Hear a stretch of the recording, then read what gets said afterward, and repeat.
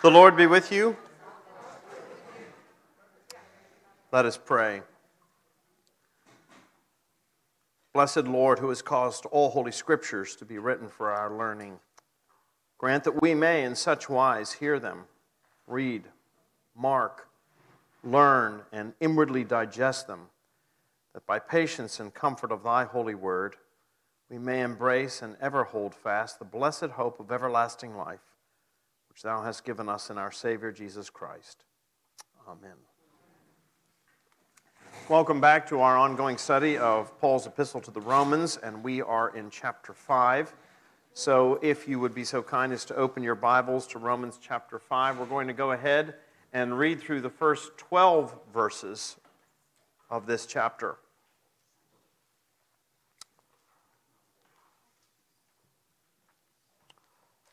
Paul writes, "Therefore, since we have been justified by faith, we have peace with God through our Lord Jesus Christ. Through him we have also obtained access by faith into this grace in which we stand, and we rejoice in hope of the glory of God.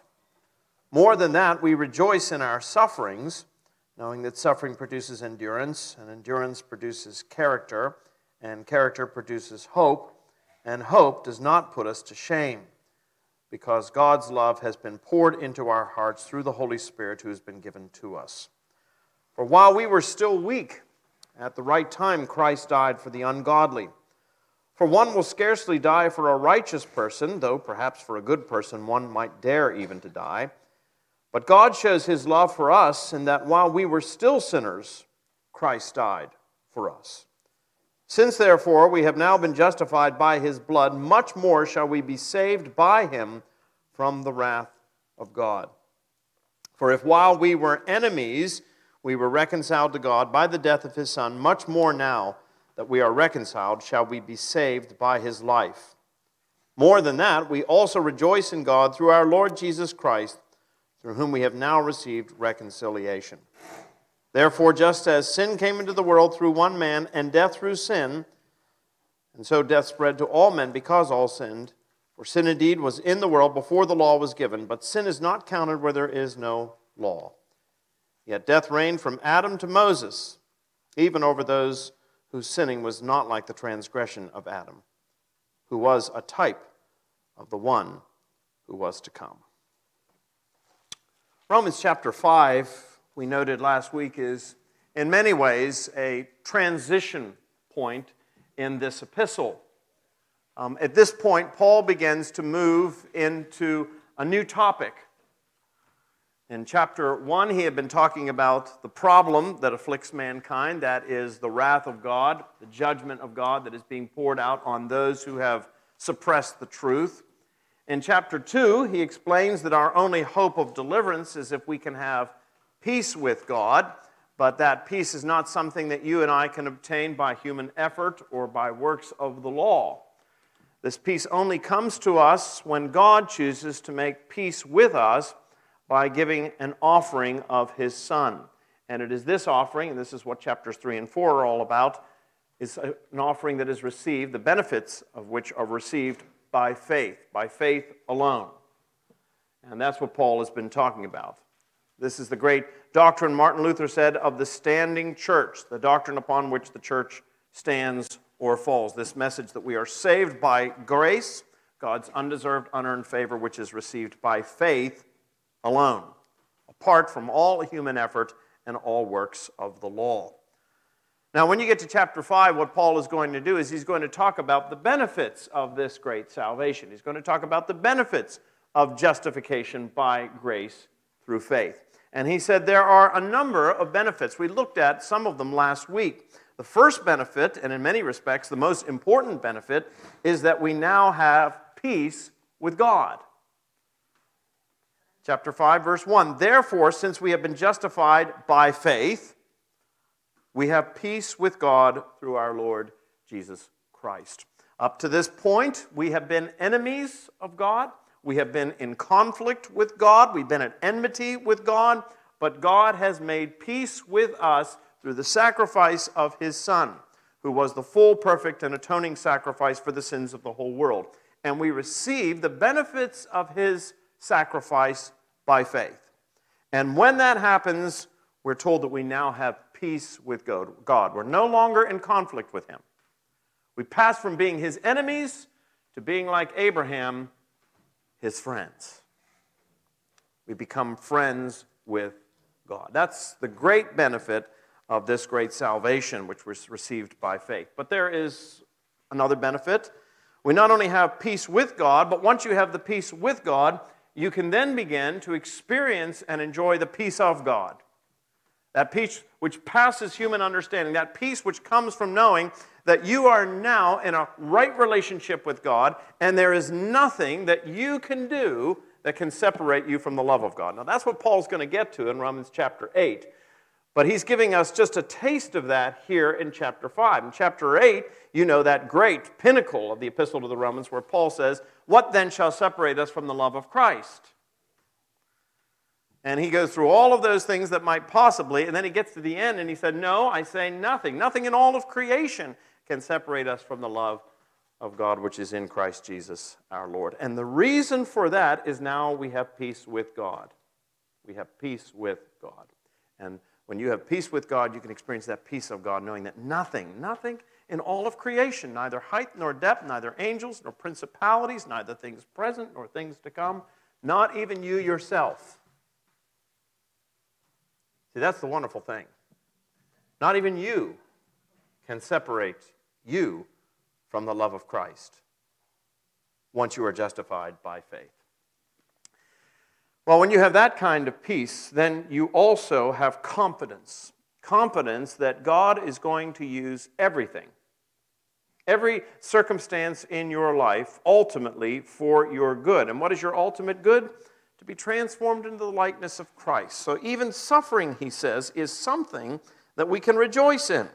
Verse 3, more than that, we rejoice in our sufferings because we know that God is at work in our sufferings. What is he at work to do? Well, first of all, he says our suffering will produce endurance. And endurance will produce character. That is the character of Christ.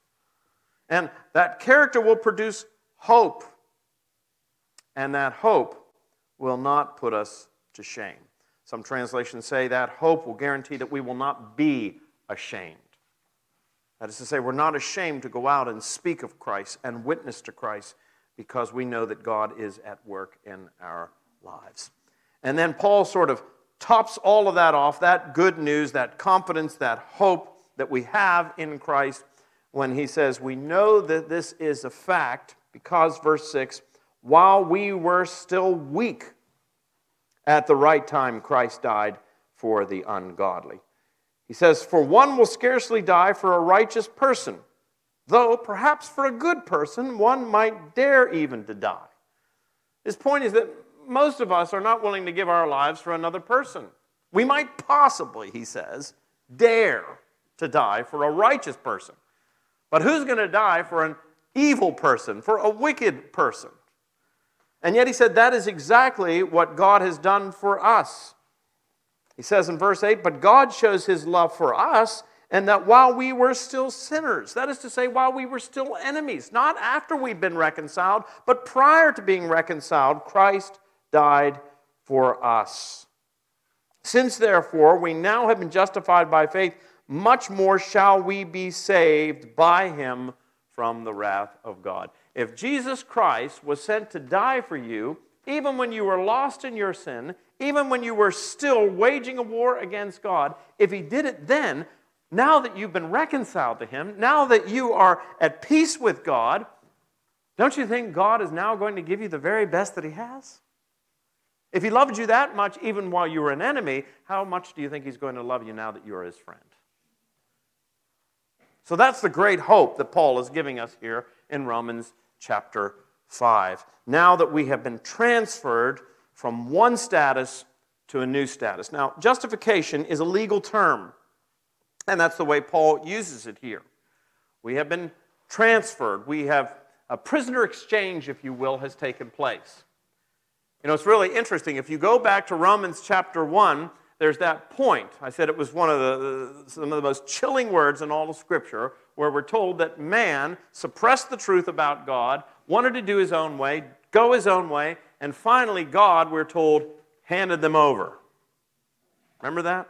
Handed them over to do what ought not to be done. Handed them over to do it their own way. The worst words you can ever hear from God is, do it your own way. Because God will let you do it your own way, and I guarantee you the results will not be pretty. But now we have been bought back. We have been purchased. We were handed over to do our own thing. We got to the bottom of that downward spiral. But then God, when all looked lost, intervened and purchased us, bought us back from that slavery to sin and death. So we have transferred from the realm of Satan to the realm of Christ, from the realm of death to the realm of life. It's a legal transaction. We are declared righteous. But it raises a question. Is that all there is to salvation? Just to be made right with God? Is that what it's really all about? You know, that's what many people think. I think when it comes to salvation, the essence of salvation is being able to go to heaven when you die. That's the reason you want. You're at war with God, and you can't go to heaven if you're at war with God. You're under the wrath of God. You no longer want to be under the wrath of God. You want to have peace with God so that when you die, you can go to be with Him in that place where there's no more sorrow, no more grief, no more sighing, but life everlasting in that place where God's going to wipe away every tear from your eyes and everything's going to be hunky-dory. It's your opportunity to escape the late, great planet Earth. That's what many people think. If you ask many people today, even many Christians, and you say, what is salvation? They're probably going to tell you salvation is being able to go to heaven when you die. But I want you to understand, and Paul begins this transitional section of Romans by making it very clear, that that is not the essence of salvation. It's a benefit of salvation, but that's not the heart of salvation. Paul rejoiced in the fact that he was going to go to be with the Lord. Over the past several weeks in church, we have been having readings from 2 Timothy. And if you've been in church, you know that's the last letter that Paul wrote. He wrote it while he was imprisoned in Rome. He'd been in prison before. The first time he was in prison, he was under house arrest, and he was eventually released. This time, there's a great persecution taking place in the world. The Emperor Nero was blaming Christians for the destruction of Rome. A great fire had swept through the imperial capital and destroyed large portions of the city, except for one little section, a ghetto, where ironically Christians lived. And, you know, even politicians in those days had to have a scapegoat. And so Nero made the Christians the scapegoat. The only reason that that section of the city survived when everything else was destroyed is because those are the people that started the fire. And so this great persecution of Christians erupted during the reign of Nero. And Paul, being a leader in the church, was arrested, thrown into a place called the Mamertine jail, which was really an old cistern, just an abandoned well, if you will. And he was left there to rot until he would eventually be executed on the Appian Way going out of Rome. And when he wrote that letter to Timothy, that second letter to Timothy, he knew his time was coming to the end. The lesson from this past Sunday is where he says, I'm already being poured out like a drink offering, and the time for my departure has come. And yet in that same section, Paul says, but I'm not afraid. I fought the good fight. I've kept the faith. I've finished the race. And now there's stored up for me the crown of righteousness, which the Lord himself will give me on that day. Yes, he looked forward to that great salvation, that future where there's no more persecution, where there's no more suffering, where there's no more death. But if you were to say to Paul, is that salvation? Paul would say, no, that's just the benefit of salvation. Paul was sometimes torn between whether he should depart and be with the Lord or whether he should remain here and continue to be fruitful in ministry.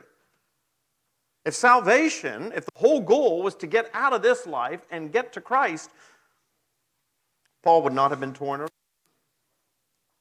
So what is the essence of salvation?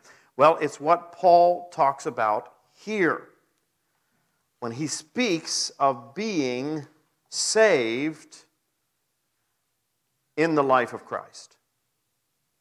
Look at verse 10.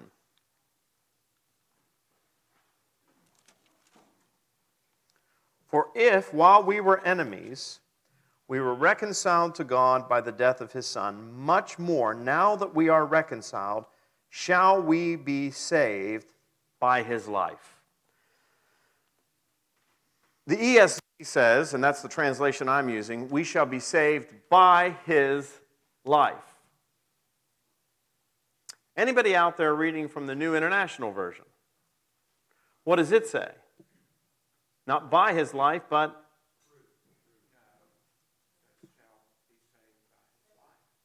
that you've... Right, okay. So the New American Standard Version says that. Somebody said, the New International Version says, through his life. So, through his life or by his life. Actually, that is not the best translation of that verse. The Greek literally says, we shall be saved in his life. Now, that is an important distinction, I think.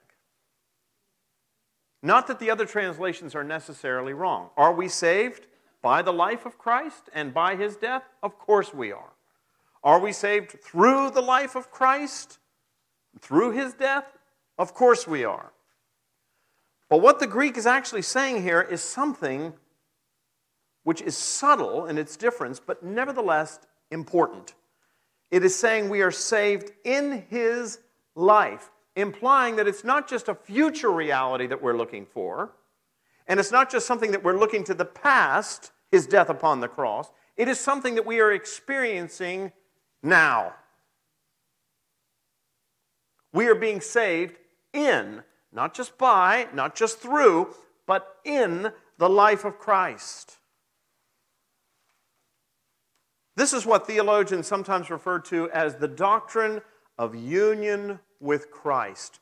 How do we know that we have that future hope? Well, we know it because Jesus died for us on the cross, yes. But we also know it, fundamentally, because we are at present united with him. Now, I'm just going to tell you, this is one of the most difficult sections of the Epistle to the Romans. But it is nevertheless one of the most important. This doctrine of union with Christ is the essence of Christian salvation. When a person is justified by grace through faith, they have all of these benefits. But all of these benefits are guaranteed to us for one simple reason. In that moment of justification, we become united with him, and he becomes united with us, which means that Christ's ultimate destiny becomes our ultimate destiny. And that's why we can have hope. This may be a difficult concept, and hopefully I'm going to be able to flesh it out for you. This may be a somewhat difficult concept for us to grasp, but I want you to understand that it is central to the Apostle Paul's teaching, not just here in Romans, but throughout his epistles. In fact, Paul uses that phrase, in Christ, or in Jesus Christ, or in him, not by him or through him, but in him, no less than 164 times in his writings. Which tells us that this is a foundational theme for Paul. Now, when we talk about union with Christ, what do we talk about? Well, the Bible mentions three great unions, particularly in the New Testament. There is the union that is experienced between the three persons of the Godhead, the Father, the Son, and the Holy Spirit. You do realize that as Christians, we are monotheistic. That is to say, we believe in one God. Incidentally, this was one of the things that made Christians unique and Jews unique in the first century. In the Greco-Roman world, people believed in many gods, a great panoply of gods. They had gods for everything. Gods of the fields, gods of the weather, they had gods of the door hinges, they had gods of the compost pile, they had gods of everything. And as you know, Paul even encountered, when he went to Athens, a temple that was erected to an unknown god, for fear that they may have missed one, and they didn't want to upset him or her, and so they just erected one to the unknown God. They had all kinds of gods. The Jews were unique. In fact, they were often referred to as atheists because they only believed in one God. And Christians coming out of Judaism believed in one God. But what is unique about Christianity, and we believe it because it is taught in the Scripture, we believe that that one God, the one Godhead, is nevertheless three distinct persons. You understand that? Now, you understand that this does not mean that God sometimes shows up as the Father, and at other times he shows up as the Son, and at other times he shows up as the Holy Spirit. Just the same God, but just putting on different caps. You understand that that's not the case. If you think that, let me just disabuse you of that idea right now, because that was condemned as a heresy. And you don't want to be a heretic. No, we Christians believe that there is one God, but three distinct persons within the Godhead. There is a Father who is not the Son and who is not the Holy Spirit. And there is a Son who is not the Father and who is not the Holy Spirit. And there is God the Holy Spirit who is not the Son and who is not the Father. And yet they are all one God. Three in one, one in three, Trinity in unity, and unity in Trinity. Now, if you want me to explain that to you, good luck. I can't explain it. Thomas Jefferson became very frustrated with it. He said, Christians would be much better off. You know, he wasn't a Christian. He was a deist. He said Christians would be much better off if they would just dispense with this troublesome arithmetic that 1 + 1 + 1 = 1. But nevertheless, we believe it. It is a mystery. This is one of the reasons why you'll notice in most churches on Trinity Sunday, the assistant always gets the task of preaching. And I always tell the assistant, when you're assigned to preach on Trinity Sunday, don't explain it. Because if you try to explain it, you're going to venture off into some area where you shouldn't go. Don't explain it, just proclaim it. So as Christians, we believe in the Trinity. And one of the reasons I believe in the Trinity is, who would make that sort of thing up? I mean, nobody would make that sort of thing up. It makes no sense in one sense. We believe it because it is revealed in Scripture. And it is a mystery as to how this is true. So that's one spiritual union that we encounter in Scripture. The other spiritual union that we encounter in Scripture, the second one, is the two natures of Christ, what theologians refer to as the doctrine of the hypostatic union. The idea that in Jesus Christ, you have one person, of course, but two natures. He is at the same time fully God. God of God, light of light, very God of very God, begotten, not made, of one being with the Father, by whom all things were made, and without him nothing was made that was made. Are you familiar with those words? You should be. You say them every Sunday, hopefully without crossing your fingers. So he is at one moment fully God, equal with the Father, equal with the Holy Spirit. But at the same time, he is also fully human. Fully human as you and me.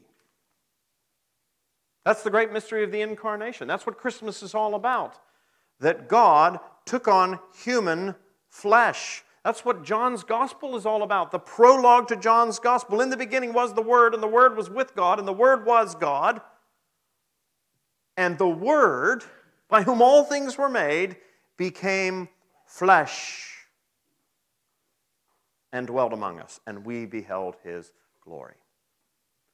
So Jesus is not 90% God and 10% human, or even 99% God and just 1% human, nor is he 50% human and 50% God. He is 100% God and 100% human. And you say, well, now how can that work? I don't know. It's a mystery. But we believe it. Why? Because the Scripture teaches it, and at the same time, the church has declared it. Now, again, these are difficult doctrines for us to grasp. It took the church 400 years to figure out this idea of Christ being fully God and fully man. It would be finally fleshed out at the battle of the great treaty Council of Chalcedon in 451. So it would take 400 years from the time that Jesus died and was resurrected until the church was able to at least put words to this great doctrine. But nevertheless, this is what Christians believe. These are spiritual unions, and they are mysteries, but we believe them because they are revealed to us. Well, there is a third union that is analogous to the first two, that is also taught in Scripture, and that's what Paul is talking about here in Romans chapter 5. And that is the union of the believer with Christ. That when we are justified by grace through faith, we are united with Christ. He in us, and us in Him. And our fate is forever linked to Him from that moment forward. Your fate, if you are united with Christ, my fate, if I'm united with Christ, is forever linked to Him. Now, Paul is the great theologian. He's the great didactic teacher. But you know, Paul was not teaching anything that was novel. Paul's whole job as an apostle was to proclaim the gospel of who? The gospel of Jesus Christ. So what Paul is doing is simply teaching the same thing that Jesus taught. Now, Jesus was not the same kind of teacher as Paul. Paul taught in a more didactic way, the way that I teach, in a didactic way. Jesus didn't generally teach that way. His style was different. He generally presented analogies. He talked in parables. He told stories. He gave you a picture rather than a description. And sometimes pictures are far more valuable. When you see a picture of something, now I can see what you're talking about. But Jesus talked about this same idea of being united with Him as being the essence of salvation. Let me just show you a couple of the things that Jesus did, and then we'll come back to Paul. So keep your finger there in Romans and turn to John chapter 15 for just a moment.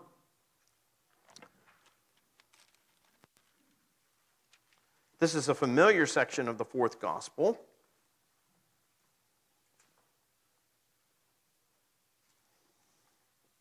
And Jesus gives us a beautiful picture of this idea of being united to Him. He says, I am the true vine, and my Father is the vine dresser. Every branch in me that does not bear fruit, He takes away, and every branch that does bear fruit, He prunes, that it may bear more fruit. Already you are clean because of the word that I have spoken to you. There it is. That's the justification. You're clean. Your sins have been washed away by the sacrifice, which you have received by faith. Abide in me. That's the critical term. Abide in me, and I in you. As the branch cannot bear fruit by itself unless it abides in the vine, neither can you unless you abide in me. I am the vine, you are the branches. Whoever abides in me, and I in him, he it is that bears much fruit. For apart from me, you can do what? Nothing. So Jesus is saying that that's the way it works. You and I become united to Him like branches to a vine. The branch, unless it is connected to the vine, cannot what? Produce fruit. In fact, it can not only produce fruit, apart from the vine, it dies. It withers. It perishes. So that's a picture Jesus is giving us of salvation. Now, we actually use this same language of union with Christ, abiding in Him as the vine abides in the branch, every time we have communion. The last prayer that we pray prior to coming forward to receive the sacrament of the bread and the wine goes like this. We do not presume to come to this thy table, O merciful Lord, trusting in our own righteousness, but in thy manifold and great mercies. We are not worthy so much as to gather up the crumbs under thy table. But thou art the same Lord, whose property is always to have mercy. Grant us, therefore, gracious Lord, so to eat the flesh of thy dear Son, Jesus Christ, and to drink his blood, that we may evermore what? Dwell in him, and he in us. Why do you think Jesus, as a continuous remembrance of his sacrifice, gave us something that we ingest? He could have just given us something as a symbol that you hang on the wall. But he gave us two elements that we ingest, bread and wine, because once you ingest them, they what? Become part of you. And so that's the idea. We want to dwell in him. We want him to dwell in us so that the two become supernaturally, spiritually linked.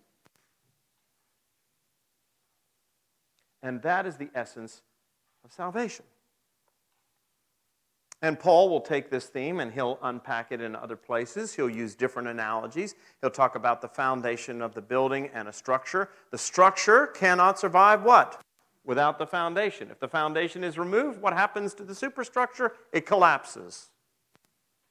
He uses the analogy of a head and body. This is one of Paul's favorites. That the body cannot survive what? Without the head. We are the body. Christ is the head. You cut the head off a body, what happens to the rest of it? It withers and perishes. It's been said that if the head be well, the body be well. Christ is the head. We are the body, the various limbs. And I think perhaps the most powerful and perhaps the most helpful of all the analogies that Paul uses for the essence of salvation is this picture of a marriage. It's the picture of a marriage. What happens when a man and a woman are married? Keep your finger there in Romans and go to Ephesians.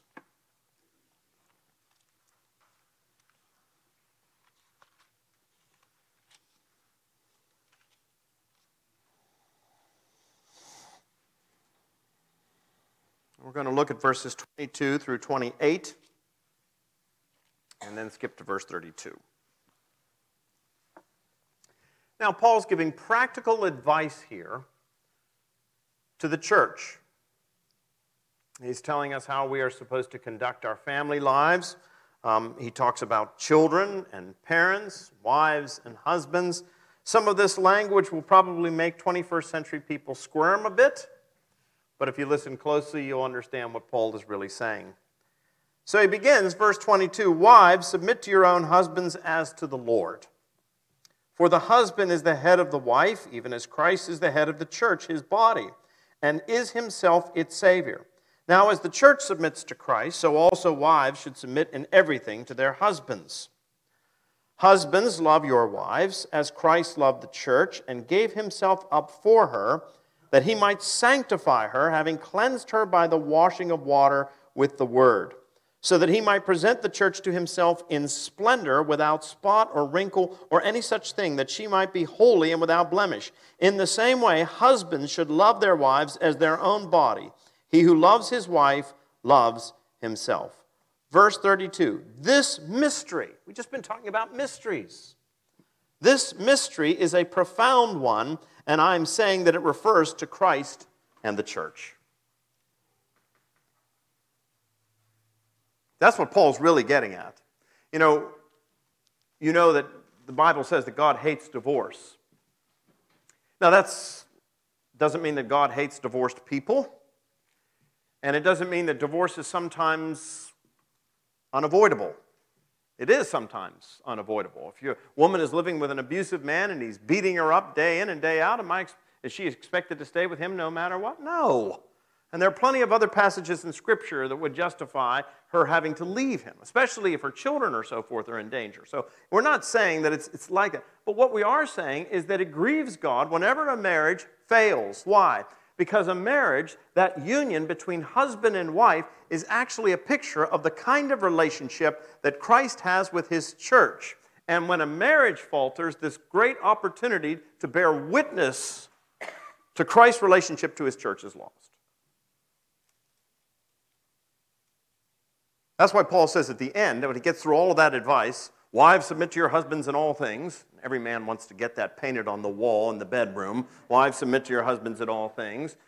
And of course, he balances that out by saying, and husbands, you are to love your wives. How? As Christ loved the church. And how did Christ love the church? He gave himself for it. But then at the end, he gets to the end and he says, it's not just about men and women. This is about what? Christ and the church. This picture of mutual sacrifice. This picture of the two becoming one. Isn't that what we say in the marriage service? We get to the very end and we say, those whom God hath joined together, let no man put asunder. So it's this idea of being united with Christ as the vine to the branches, as the body to the head, as the superstructure to the foundation, and as the husband is united to the wife, and the wife is united to the husband in a relationship that is a mysterious union that man has no right to separate, a relationship of mutual sacrifice in which he gives for her and she gives to him. That is the picture of salvation. That is the picture of what it means to be a Christian. It means to be united to Jesus Christ in that way. In a way that nothing can ever separate you, in a way that no man can put asunder. There may be somebody out there today who's never been married. But if you're a Christian, I want to suggest to you that you have been married. You have been married to Jesus Christ. This is a very powerful analogy, and I want to come back to it. Every time I do a wedding, I will ask the man and the woman a series of questions. This is the most important. I will say, Mary, will you have this man to be your husband, to live together in the covenant of marriage? Will you love him, comfort him, honor and keep him in sickness and in health, and forsaking all others, be faithful to him as long as you both shall live? And she will say, hopefully, I will. I'll say the same thing then to him or to her. I'll say, Mary, will you have, or John, will you have this woman to be your wife, to live together in the covenant of marriage? Will you love her, comfort her, honor, and keep her in sickness and in health, and forsaking all others, be faithful to her as long as you both shall live? And hopefully he will say, I will. At this point, they will then proceed to make their vows. Here's how the vows go. In the name of God, I, John, take you, Mary, to be my wife, to have and to hold from this day forward, for better, for worse, for richer, for poorer, in sickness and in health, to love and to cherish until we are parted by death. This is my solemn vow. She will then say the same thing. In the name of God, I, Mary, take you, John, to be my husband, to have and to hold from this day forward, for better, for worse, for richer, for poorer, in sickness and in health, to love and to cherish until we are parted by death. This is my solemn vow. You cannot be a Christian without being united to Jesus Christ. That is the essence of salvation. That is what it means to be a Christian. It means that he dwells in you and you dwell in him. And if you've ever wondered, am I really a Christian? Ask the question, have I been united to him? Because what Jesus Christ has said, and this is what Paul is teaching us here, what Jesus Christ has said by his death upon the cross and by his resurrection, by this offer of free salvation by which you and I can have peace with God and begin to experience the peace of God, what Jesus Christ has said is this: I, Jesus Christ, take you, Jeff Miller, to be my disciple, to have and to hold from this day forward, for better, for worse, for richer, for poorer, in sickness and in health, to love and to cherish until by death you come to be with me. This is my solemn vow. And the only way you know you're a Christian is if you have said those vows back to Him. In the name of God, I, Jeff Miller, take you, Jesus Christ, to be my Lord and my Savior, to have and to hold from this day forward, for better, for worse, for richer, for poorer, in sickness and in health, to love and to cherish until by death I come to be with you. This is my solemn vow. Have you experienced that? Have you been united with Christ? Listen, this is not just something for the future. It's not just something that happened in the past. It is something for the present. This is what it means to be a Christian. It's not just to say the words, it is to mean them. Now, you might say to yourself, well, I don't understand all the implications of that. What bride, what groom on their wedding day understands the implications of it?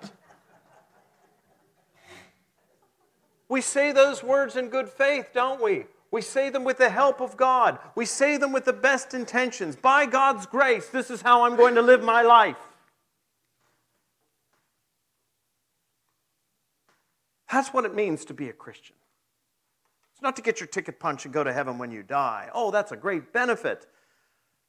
But Paul understood that the great message of salvation is to be united with Christ. He'd been separated from Christ. He'd been at war with Christ. And Christ has come and made this wonderful vow and promise to him by his death upon the cross, by his resurrection, by his ascension. And he's saying, I want you to be mine forever. Have you said those vows back to Jesus? That's the essence of salvation. That's the essence of Christianity. The idea of a marriage. So it's a beautiful picture of what it means to be a Christian. Now, Paul goes on to explain, going back to Romans chapter 5, that you can't truly appreciate the benefits of this marriage, this new status that we have in Christ, until we realize that until now we have been what? United to another. And it's only when we realize that we've been united to another, one who is a cruel taskmaster, that we can truly appreciate the new relationship that we have in Jesus Christ. You know, that's sometimes the way it is. A woman will marry a man, and he will be cruel. Maybe not physically abusive, but certainly emotionally and verbally abusive, sometimes physically abusive, unfortunately. But he can really run her down. And she sticks with him for any number of reasons. Maybe she sticks with him because of the kids. Maybe she sticks with him for financial reasons. But eventually he dies. And she's fearful of ever going with another man because that was such a terrible relationship. But eventually she meets somebody and she marries this man, and he is a kind, generous, loving individual. Do you think she's going to appreciate that relationship all the more based upon the fact that she didn't have it to begin with? You better believe it. She's going to so appreciate this new relationship and so appreciate this new husband because she knows what it's like to be with one who is not so loving and so kind. Well, that's what Paul is saying. We are united with Christ when we become Christians, but until we are united with Christ, we have actually been what? United to another. And having been united to this other, the relationship has not always been positive, kind, or happy. Who is it that we have been united with? Well, he says we have been united with Adam. Look at verse 12. Therefore, just as sin came into the world through one man, and death through sin, and so death spread to all men because all sinned. For sin indeed was in the world before the law was given, but sin is not counted where there is no law. Yet death reigned from Adam to Moses, even over those whose sinning was not like the transgression of Adam, and who was a type of the one who was to come. But, verse 15, the free gift is not like the trespass, for if many died through one man's trespass, much more have the grace of God and the free gift by the grace of that one man, Jesus Christ, abounded for many. And the free gift is not like the result of that one man's sin, for the judgment following one trespass brought condemnation, but the free gift following many trespasses brought justification. For if, because of one man's trespass, death reigned through that one man, much more will those who receive the abundance of grace and the free gift of righteousness reign in life through the one man, Jesus Christ. This is what theologians commonly refer to as federal theology. And we've talked about this in here before, this notion of federal theology. As Americans, because of our system of government, we know how this works. A federal system is where you elect representatives who act on your behalf.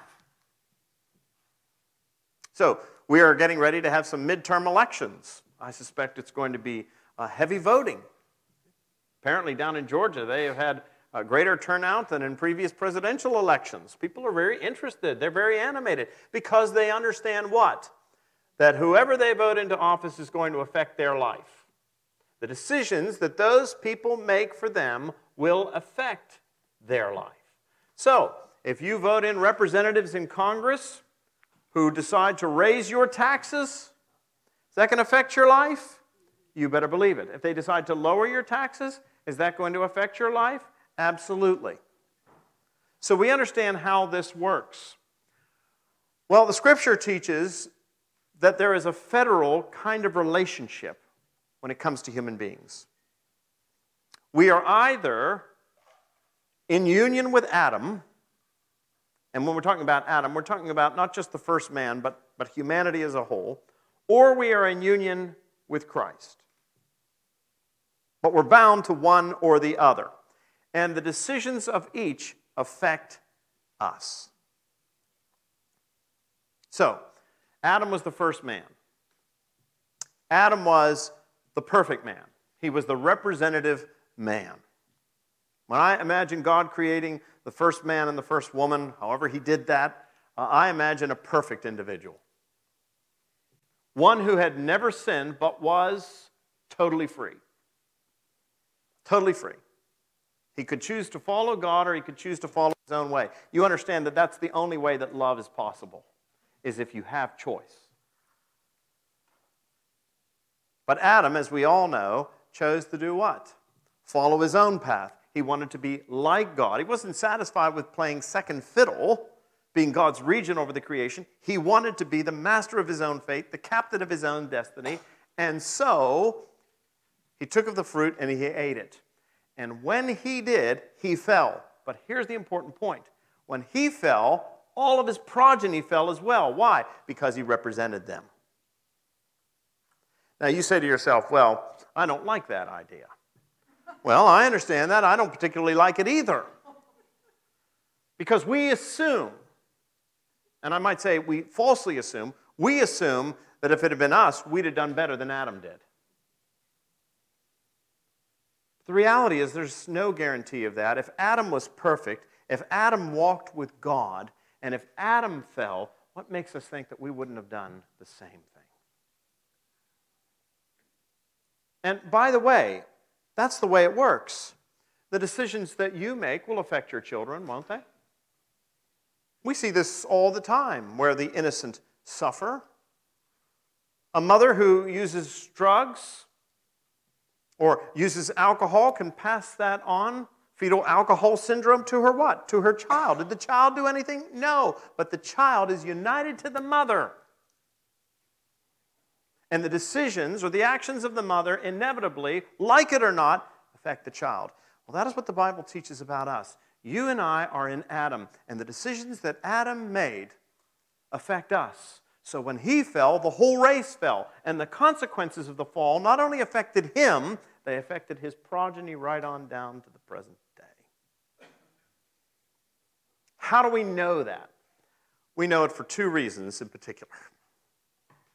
This is verifiable. We know it for two reasons. One, we know it because of the universality of sin. Every human being is a sinner. What accounts for that? And the other reason we know it is because of the universal fear of death. Now, you may say, as a Christian, I'm not afraid to die. You're speaking as a Christian. But there is this universal fear within humanity of death. We rage. Isn't that what the poet says? Rage against the dying of the light. There is this universal fear of death. There's this universal sense of sin. Where does that come from? What explains that? The fall of Adam explains that. Because we're all in Adam. The consequences of his action affect us. Adam is responsible, and as a consequence, we are all, as you've heard me say before, OS positive. We're all original sin positive. Thanks, Adam. We appreciate that. I'll never forget my son Jackson on one occasion was really sick. He had a terrible stomach bug. You know that's always the worst. And he had just been in the bathroom, and he came out, and he was only about 7 years old, and he looked up at me and he said, "I hate Adam." Now, whether or not he was sick because of Adam, I don't know, but the reality is that's the way he looked at it through his eyes. At the very least, he understood federal theology and how it works. We are in Adam, every single one of us. And that word Adam is not just a proper name. Adam means mankind. We are in mankind, and whatever afflicts mankind afflicts us. When Adam fell, we all fell. It's like a mountain climber going up the mountain, and they're all tethered together. But if one falls, what? They all fall. But now Paul says, we are united to a new Adam. That's how Jesus Christ is described. The new Adam who does what the first Adam was incapable of doing. And just as we have been united in the first Adam with all the consequences of his actions, now we are united with Christ. We've been married to him. And that means that all that Christ is capable of doing, we benefit from. You see why Paul says that's the essence of salvation? We're no longer united to Adam with all the consequences of his actions. We are now united forever to Christ, deriving all the benefits of his action. How do we become united with Christ? Well, it's what Paul's been talking about here. It happens through justification by grace through faith, which results in a what? A new birth. That's what Jesus said to Nicodemus in John chapter 3. You must be born again if you want to see the kingdom of heaven. I don't understand this. I don't understand this idea of a spiritual union. I don't understand how. Jesus said, well, you're supposed to be the theologian. You're Israel's teacher. What do you mean you don't understand these things?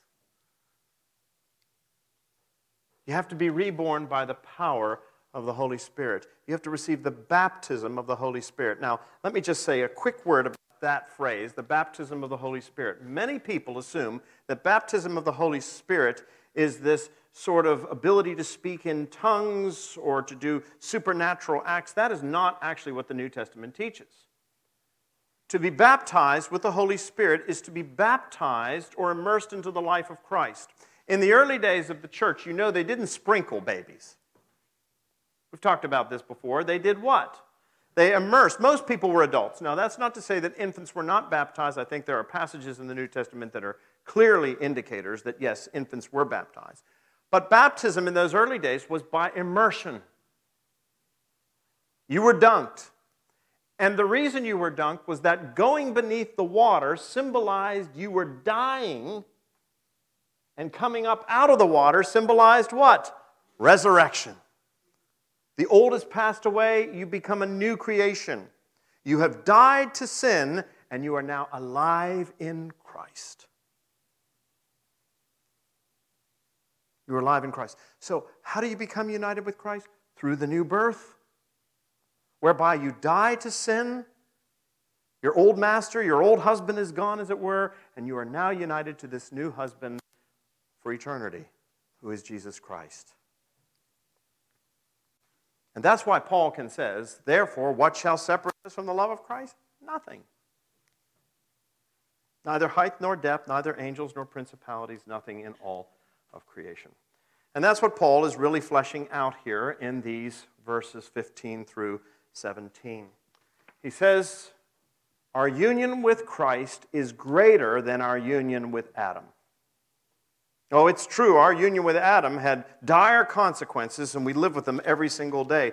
But he says, understand that now you've been united with Christ. This union is greater than that old union. It superimposes itself on that and obliterates it. Union with Adam does what? It brings death. Union with Christ brings what? Life. Eternal life. As in Adam all die, so in Christ all shall be made alive. Union with Adam brings condemnation.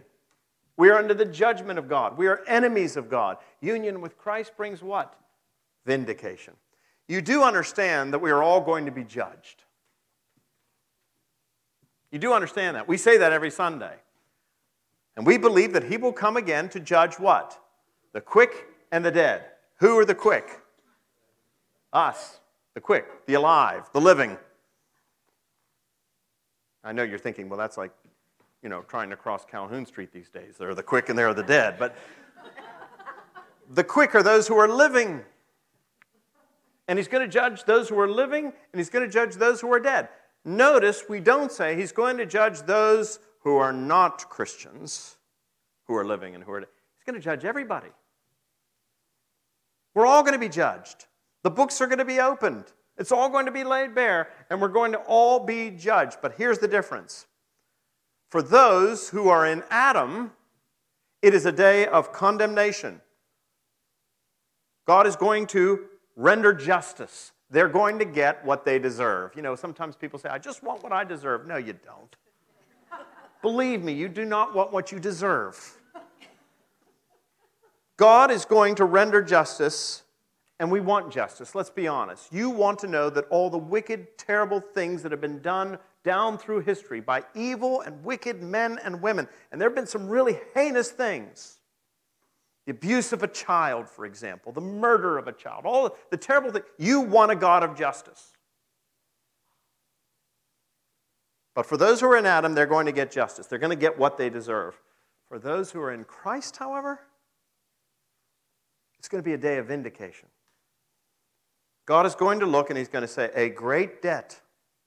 You owe a great debt. But I see that you are in Christ. Your debt has been paid. And for them, the day of judgment will be a day of vindication. If somebody is accused of a crime and they go through a trial and they are found innocent by the jury, that's not a day of condemnation, that's a day of vindication. This union with Christ is greater than this union with Adam because on the day of judgment, what will bring some condemnation will bring to others vindication. And finally, while union with Adam brings death, union with Christ brings a reign. We actually will reign with Christ. It's not just that we get to go to heaven. We actually become sons and daughters of the Most High God, and we reign over creation. God is going to make a new creation, a new heaven, a new earth. You and I are going to be given a special place in that. We will reign over the angels. Kings and queens forever. And why is that? Because we are united with him who is the King of kings and Lord of lords, the Alpha and the Omega, who has no beginning and who has no end, and we are united with him for all eternity. Have you said your vows? Have you come to Jesus Christ? He's made a tremendous vow to you. He's going to love you and cherish you from now through eternity. Have you returned those vows to him? Have you been united with him forever? That's the essence of Christianity. That's what it means to be a follower. Let us pray. Father, we thank you for this powerful teaching by the Apostle Paul. We thank you that we are not simply saved by Jesus' life or through his life, although that is true. We thank you that we are not merely saved by his death or through his death, although that is true. We thank you that we are saved in Christ Jesus, that we are united to him, that he dwells in us and we in him, not just for a time, not just for a season, but for eternity. And that our destiny is secure and that nothing in all of creation, neither height nor depth, neither angels nor principalities, neither things present nor things to come, nothing in all of creation shall ever be able to separate us from the love of God that is in Christ Jesus our Lord. Amen. Thank you.